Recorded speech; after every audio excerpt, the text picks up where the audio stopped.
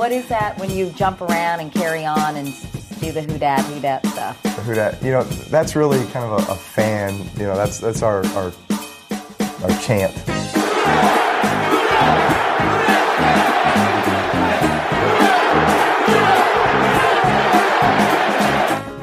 Duncan Holder podcast back at you. Larry Holder, Jeff Duncan here on the Athletics Podcast Network. Of course, theathletic.com/Duncan Holder, where you can follow all of our podcasts through our time together at The Athletic. And, of course, all of our written work. Get on there, subscribe. We're moving into actual practice sessions with the Saints. That's going to be coming up starting next week with OTAs.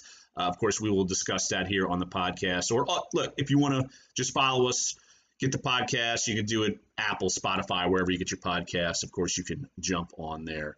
But Jeff, look, we're recording this on a Friday morning. You had some interesting news that you reported, and good news for Saints fans and good news for a sense of normalcy, Jeff. Yeah, it sounds like we're going to get full capacity for Saints games this fall. At least that's what the Saints are planning and preparing for, Larry. They are going into this season right now with their ticket office and their fan amenity group planning on it being full capacity, which is great news. Not only great news for the fans to get their season tickets back in action, but also for the team to have that. As we know, it's easily one of the best home field advantages in the NFL, and this is the kind of season where they could use every edge they can get, because I think this team is going to be, in the mix for a playoff berth, but not as dominant as they've been in the past. So having that home field, fan base there certainly will be, I think, a benefit for them compared to last season, how weird it was in the Dome. Yeah, I think that's a great point in the sense that last year's Saints team, they were good enough to just be one-on-one on the field with no atmosphere and still be better than almost everyone in the NFL.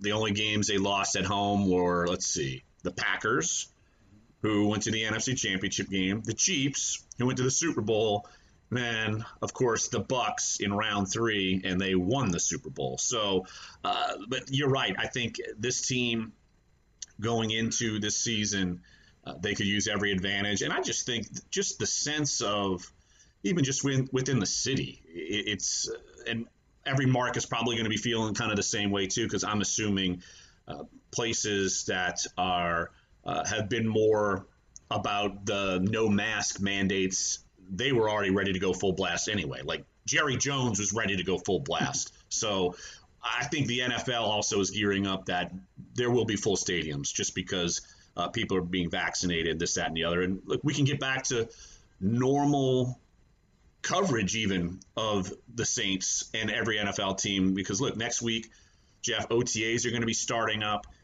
These are practices where we didn't even have them last year.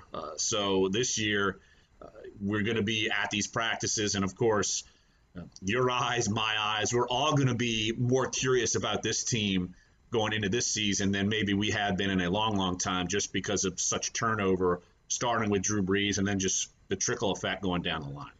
Yeah, Larry, I was up in Mississippi earlier this week at an event and talking to a lot of fans, a lot of longtime Saints fans, season ticket holders. And, the sense I got, obviously everyone wants to know about the quarterback situation. That's going to be topic one. But the real sense I got was that fans have lowered their expectations pretty dramatically. I think there's a real realistic view of this season. People are obviously hopeful. They're optimistic that the team can get back in the playoffs and make it 5 years in a row. But there also is a sense of like, hey, if we don't make it, we understand this is how the NFL business model works with the salary cap. You're going to have a dip like this. And I didn't get a sense from anyone that, if this team doesn't make the playoffs, it's a huge disappointment. I think there's a reality right now with the Saints fan base, and also maybe a little bit of a quiet optimism that maybe they will be a little better than maybe the outside world thinks because of their confidence in Sean Payton and some of the stuff you and I are hearing internally about Jameis Winston. Absolutely. I did my prediction column recently, and going through game by game, and this was before Las Vegas put out the game by game point spreads. So who knew? I didn't know when they were going to put those out. So I just went and did it once they released the schedule. And Jeff, I got them to 10-7. Whoa! And I don't. But you look at Vegas's odds, made me feel a little bit better. The Saints are underdogs in 6 games going into the season, and they're not an underdog in week 1 against Green Bay. I think that's part of the uncertainty with Aaron Rodgers, what's going to happen there. But in my prediction column, I had them losing to Green Bay, and then I actually had them losing all 6 of those games that they were the underdogs in and winning the rest. So maybe I should go get my mortgage, bring it to Vegas, bring it to the Gulf Coast, and just bet it all. Let's go. Let's see what happens. And we'll, roll snake eyes and get crazy. And, you and me can own an island or something. Well, look, Larry, that's a good point, though. I didn't think about it that way. This team is still favored in 11 of their games coming up. I mean, I didn't think about it that way. So Vegas, those guys do their homework. Now they can be wrong from time to time on these kind of things, but I think it does illustrate that this team still has a lot of talent. And but having said that, when's the last time the Saints were underdogs 6 times in the season? It's been a while, in that regard, because I mean they're probably favored, I'd say 80 to 85% of the time in their games. So it is going to be a little more of a competitive season, I think, and I'm intrigued by that. I'm kind of interested to see all these training camp battles we're gonna see at cornerback, at linebacker. We got a lot of young players stepping up into new roles. The quarterback position's obviously going to be heavily scrutinized. There's just a lot of intrigue and a lot of what ifs and uncertainty this season. A lot of young players that we haven't seen in primary roles that I think are going to be elevated. So it's opposed to like last year where you knew exactly what this team was going to be. This one I think is going to be much more interesting from that standpoint. Oh, absolutely. And before we dive more into things we're going to be looking at in OTAs, just kind of to let our listeners know where the underdog games were. I mean, my column's been out, so it doesn't matter at this rate. But the underdog games were at Seattle, both games against Tampa, at Tennessee, Thanksgiving night at home against Buffalo, and then the season finale at Atlanta. And so I had them losing all 6 of those games. Basically, my reasoning for the Atlanta game at the end is just wacky things happen sometimes with the Falcons, and I think that's just a game where they get caught by a team that's probably not as good as them. But just so our listeners know, it's that bulk of the schedule, Jeff. I have them going 4-1 to open the season. You thought I was nuts, and I was like, you know what? I'm going to look at this again, and that's where I went, and that's where Vegas has them going 5-0. If you're going to go by the point spreads, I mean, they have them 5-0 before that bye week, and then they go to Seattle, and that would be the first game where they will be an underdog. So just as I don't know, Jeff. I know you're predicting like what 4-13. I know you. I'm kidding, listeners. No, but I'm not quite as optimistic. I'll say that. Maybe I'll change my tune once I get into camp, but just on the surface, it feels like a year that's going to be a full-scale transition. But if they get off to a quick start, if they go 4-1 like you have them, or obviously 5-0, I mean, this thing could snowball and they could have one of those years. I don't think there's any doubt that they've got the talent to do it, but I just feel like there's so many question marks. But I do think the opportunity is there. The schedule early on, has some opportunities. They played just a lot of road games early on, and we all know, man, those games are always harder in NFL. When you go on the road, there's going to be fans this year. And when you play these teams like the Jets, they still have hope early in the season. They're not banged up with injuries, and they haven't lost all hope with a bunch of losses. So they're harder when you play. I can think of a game. Remember a few years ago, the Saints went to Cleveland early in the year and got beat, and ended up being a terrible Cleveland team. But I think they played them for their home opener, and of course they were fired up. It was their first home game. It was like game 2 of the season. That's the kind of stuff that happens early.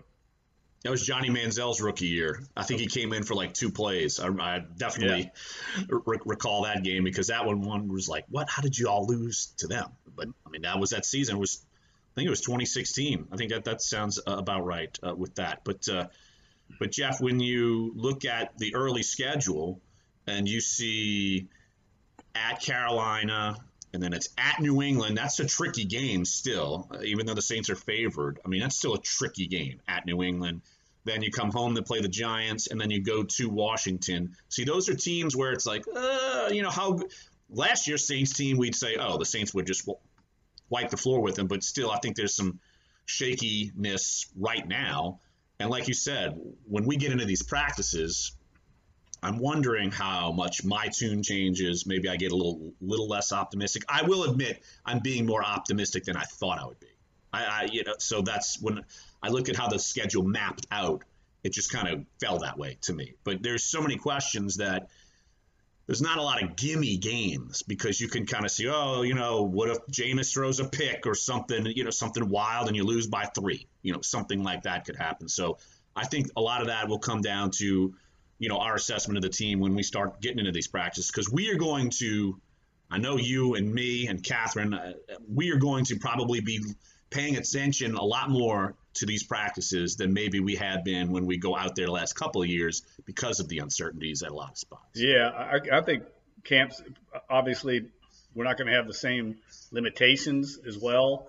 So there's going to be a much greater opportunity to talk to more players, more coaches, and all of those sources that we normally were able to kind of pry for information. So it should be a much more productive off season for us. And, I'm looking forward to it. When's the last time we dealt with, I think Catherine mentioned it, when's the last time the Saints had a quarterback competition? I mean, I can't remember. It's been a long time. So I'm looking forward to that. And I'm also looking forward to, seeing some of the tweaks. There's always tweaks in the off season. Coaches get in the lab and they have projects that they work on, and there'll be some differences. Certainly without Drew Brees there's going to be a different feel to practices, and his presence was, he was omnipresent just with the way he carried himself and the way he ran the team as the undisputed leader. It's going to be interesting to see that dynamic and see how Jameis Winston and Taysom Hill kind of put their stamp on this team, because it's certainly going to have to be done in the wake of losing the greatest player in NFL history or Saints history. One of the best in NFL history. So you're on this right track there. But look, when you look at, we know the quarterbacks, this, that, and the other. We're going to talk about that ad nauseum. And I could point to some question marks at wide receiver. I could point to question marks at tight end. And maybe not necessarily major question marks along the offensive line, but I am wondering how much they tinker with Eric McCoy and Cesar Ruiz if they shift them around. I don't think there's a right or wrong answer. I think it's just going to come down to what they feel most comfortable with in terms of that. But as far as, say, wide receiver, I'm not just talking about, say, all right, who's going to be the number 2 wide receiver? It's like, you and me, every year you go into this thing and people are wondering who's number 2 or number 3, this, that, and the other.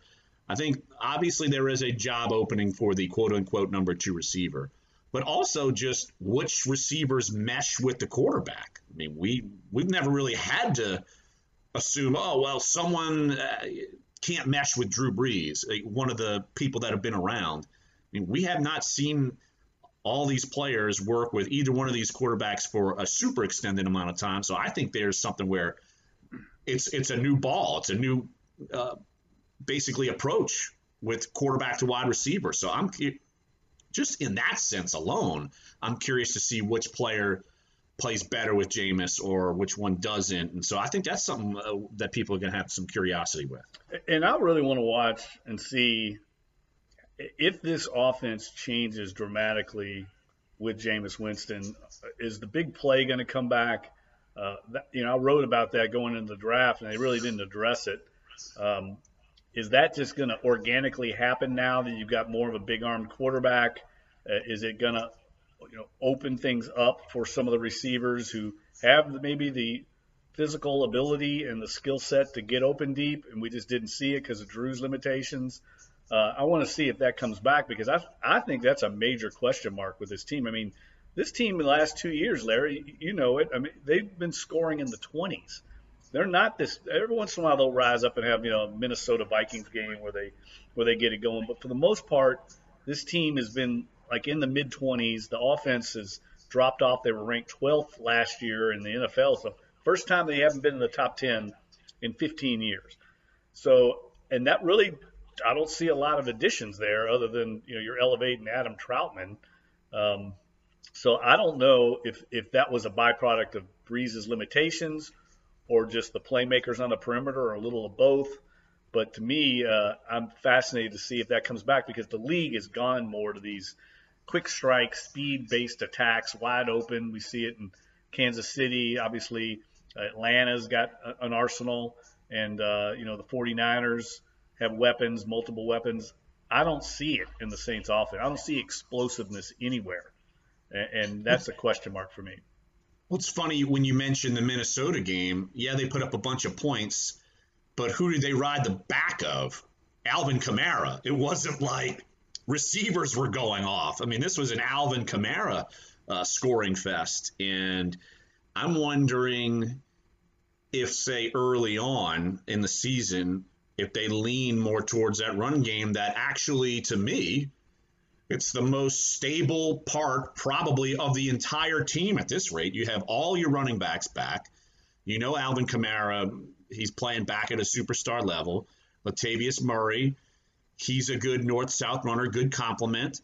And so how much do they lean on that? And, of course, the offensive line is still a major strength on this team. So early on, if they can't get the sense that they can quick strike, I mean, I feel like they might be more leaning on Kamara and Murray and using that offensive line to run to set up the pass, as opposed to just saying, hey, Jameis, let it fly.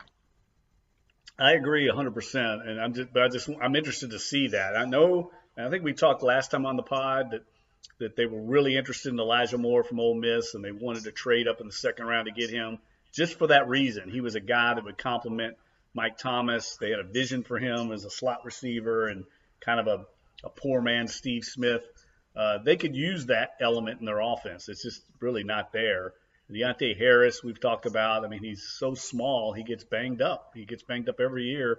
Can't rely on him, I think, as a full-time receiver. Is Traquan Smith ready to break out? Certainly a big year for him contract-wise. But I just don't see the explosiveness. And maybe Sean Payton could scheme it up. We've seen him do it before. I mean, I've seen him draw up big plays to Tommy Lee Lewis, 40, 50-yard gains. So he can do it, but it's certainly been missing the last couple of years. I told you I was going to ask you a question during the podcast. I was waiting for this. So I'm curious about this. I was going over something this morning. I ran across something on Twitter of all these great touchdowns that Drew Brees had thrown. I found myself in a wormhole watching all these great plays. You forget just how many unbelievable plays Drew Brees had. But at the end of each one, Larry, was a different touchdown celebration. And so I thought that might be a fun summer story, the best touchdown celebrations in Saints history. Who do you think had the best TD celebration or sack celebration, whatever the celebration is, on-field celebration, since you've covered the team? All right, since I've covered the team, so I did not cover when Joe Horn had the cell phone. I mean, okay. I think that one, everyone's going to recall that as number one because it's renowned league-wide.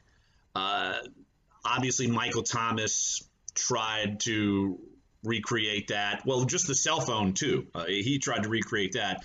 I'm sure, Jeff, I know you just because of your longtime crush on Marcus Colston. Just that one for you, just easy, just a little point in the air. That's it. And Saints fans will probably be like, Jeff, you're the donkey downer again, as always. Who came to mind for me?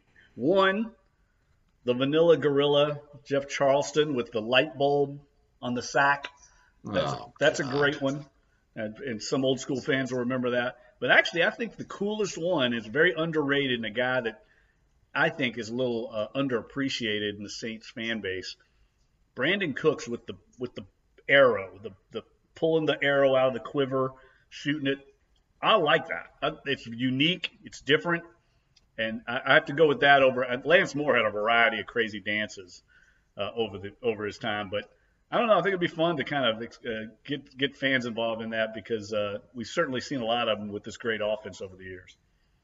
I'm going to pull a random one on defense, and I don't remember if he did it every time, but he did it a few times. When Cedric Ellis would get a sack and he'd get up and do the Pee Wee Herman dance from Pee Wee's Big Adventure, I think that one to me, I'm like, oh, yeah, Pee Wee Herman. And so that to me is a very underrated and probably forgotten one. I can't believe I just remembered it just now. I'm shocked awesome. that I actually did that. I'd forgotten that one. I know I'm partial to my boy Sheldon Rankins, but I liked his. He had that wiggle.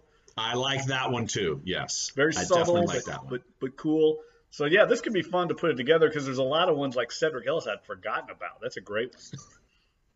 Well, you look at also. I know people appreciate what Demario Davis does. I mean, look, he does the crucifix, and so obviously we have a lot of religious people, and that's pays homage in Saints religion. So it's I think that's something cool. I remember when he first did it, I thought he was doing the Karate Kid crane kick, and then people were like, no, you moron, he's doing Jesus on the cross, you fool. And I said, oh, well, that probably makes a lot more sense. Well, there's also the Cam Jordan levels thing he does, kind of climbing a ladder kind of thing. That's definitely unique. So yeah, that might be fun to do, I think, this summer, and do both touchdown celebrations and sack celebrations. I don't know. Have we ever had like a defensive back with a signature play? I can't think. I mean, they haven't made enough plays in life, so I don't think they've made enough plays in life for us to realize that. But I will say this though, in modern Saints history, I mean, they're the ones who did the taking the picture in the end zone, and everyone stole that. Good one. Everyone. They were the originals to do that, and everyone stole it. Yeah. So I think that's got to be right up that there. Might be number was one. Cool. Yeah, that was really cool. That one might be number one because they definitely perfected that. And then I'd forgotten about Kamara doing the Snow Angel. That's not original, but I'd forgotten he did that on Christmas Day when he got his record-breaking or record-tying touchdown. So yeah, it might be fun, and I'm sure going down a rabbit hole on YouTube with NFL films, there's going to be some ones pop up that we've forgotten about over the years, like Jeff Charleston. I don't think people are going to remember his sack dance. No, your fascination with Jeff Charleston is bothersome to me. I don't get it. When we were doing daily radio, I was just that was back when he was doing Southern Charm New Orleans and us. Could they get a more anonymous Saints player in the history of the team to be on that show? Give me a break. I mean, that's just saying. There's a reason. I like when Mike McKenzie made his cameos on the show, not Jeff Charleston as actually being part of the cast. The TV star, Larry. There's a reason. There's a reason producers wanted Jeff Charleston on there. On that note, we have devolved into insanity. So why don't we wrap it up here this week? But look, Jeff, I think that's a fun one. So look, if you're listening to the pod, shoot us a tweet, shoot us an email. There's probably celebrations that me and Jeff have forgotten about. But I think, hey, extend it to all time, too. Some of the ones even before, say, the Sean Payton era, because I've only covered them this will be season 16. Jeff's been around since Archie was drafted. So hey, Danny Abramowitz. Exactly. Yeah. Hey, exactly. Man, what about Jimmy Graham's dunking over the goalpost? That's a signature play. I mean, he got a rule. Absolutely. Right. He broke the goalpost in Atlanta. That was hilarious, actually. So it wasn't at the time. We were sitting there going, "Oh my God, this game's taking forever now." Way to go, Jimmy. They had to go get the ladder and fix the goalposts. Oh gosh, I just remember the year after that I had to do extended work about the NFL rules while I was at the owners' meeting because it was the Jimmy Graham rule. So, but anyway, thanks, Jimmy, for letting me have more work to do. And if you remember, Drew Brees did it before. Remember, Drew Brees dunked over famously one time, I think, over the goalpost. I couldn't believe he got that much ups with all that equipment and him being barely 6 foot. So did Drew ever have any kind of? I don't think he ever did he? I mean, he didn't really have. He much might have just spiked a ball hard. I don't. He just boring. He's just another touchdown. I had about 7 million of them. He's kind of boring sometimes. Just like us. So send us your sack or touchdown celebrations or anything else. I think that would be a fun story, and we can talk about it on the pod, and maybe we'll write about it and have a good time at The Athletic. So, all right, that's going to wrap up this edition of the Duncan Holder podcast. Of course, theathletic.com/Duncan Holder. Jump on, get all of our pods, all of our written work. Or if you just want to get with the podcast on your favorite podcast service, Apple, Spotify, wherever you do that, feel free to jump on that. So, look, next week we will have watched an OTA. I know we'll learn all the Saints secrets after that one OTA session, but no, seriously, we'll be getting back into some football practices. So this will be definitely something that we're all going to be fascinated with, and we will give you all of our thoughts throughout the summer on the Duncan Holder podcast. So for Jeff Duncan, I am Larry Holder. Thanks once again for joining us here on the Duncan Holder podcast on the Athletics Podcast Network.